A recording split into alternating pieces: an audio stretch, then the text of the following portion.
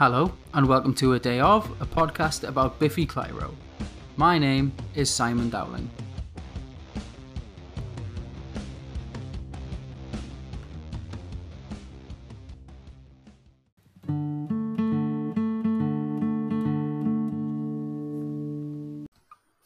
Instructio4, I think it's pronounced, our first B-side proper.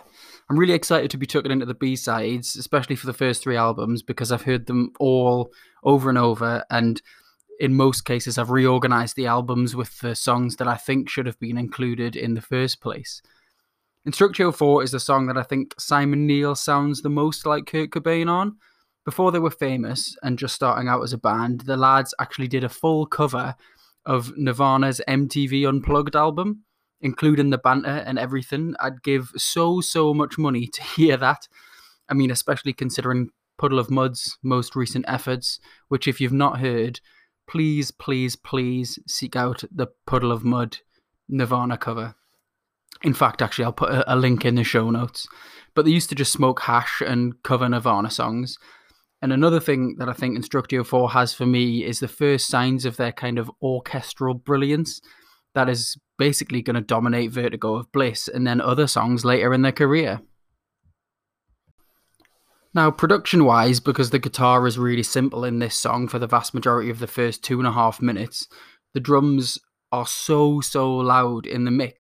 And until the second guitar comes in, which sounds remarkably like Mike Oldfield is playing it just before the drop, this song is all about an, albeit relatively simple, drive. This is when Simon goes full Nirvana at that drop. There are only like 4 lines in this song, the first 2 being repetitions delivered in that kind of breathy Black and Sky falsetto, which sounds like it's being performed under great duress. But when Simon really gets to unleash, he delivers a Cobain-esque performance. I can't believe it's actually taken me this many episodes, other than the brief mention in a Scary Mary episode, to mention the accent or lack thereof on this album.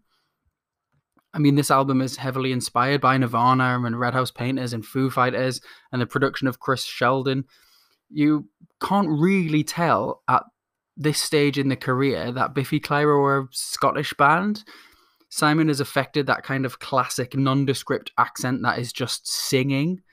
Not particularly American, although this song is pure Seattle, just like rock vocals. Simon definitely gets more and more Scottish over time, and there are the odd songs delivered with a more transatlantic drawl later in their career. But like now, they're Scottish as fuck.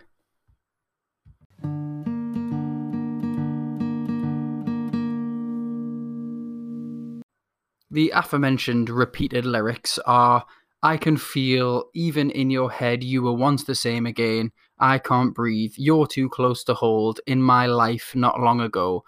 Although earlier on it says, "in my eyes, not long ago." I mean, that's all we get to go on in this song, but clearly it's a song set in the past.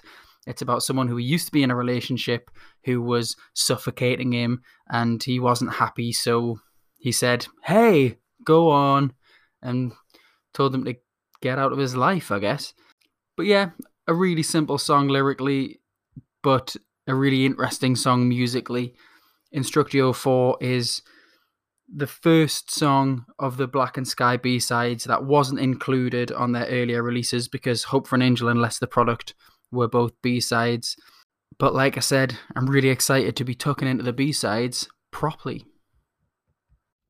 Thank you for listening to A Day Of. My name's Simon Dowling. You can follow on Twitter at A Day Of Podcast, and you can email adayofpodcast@gmail.com, and please leave reviews on iTunes or wherever if you fancy it.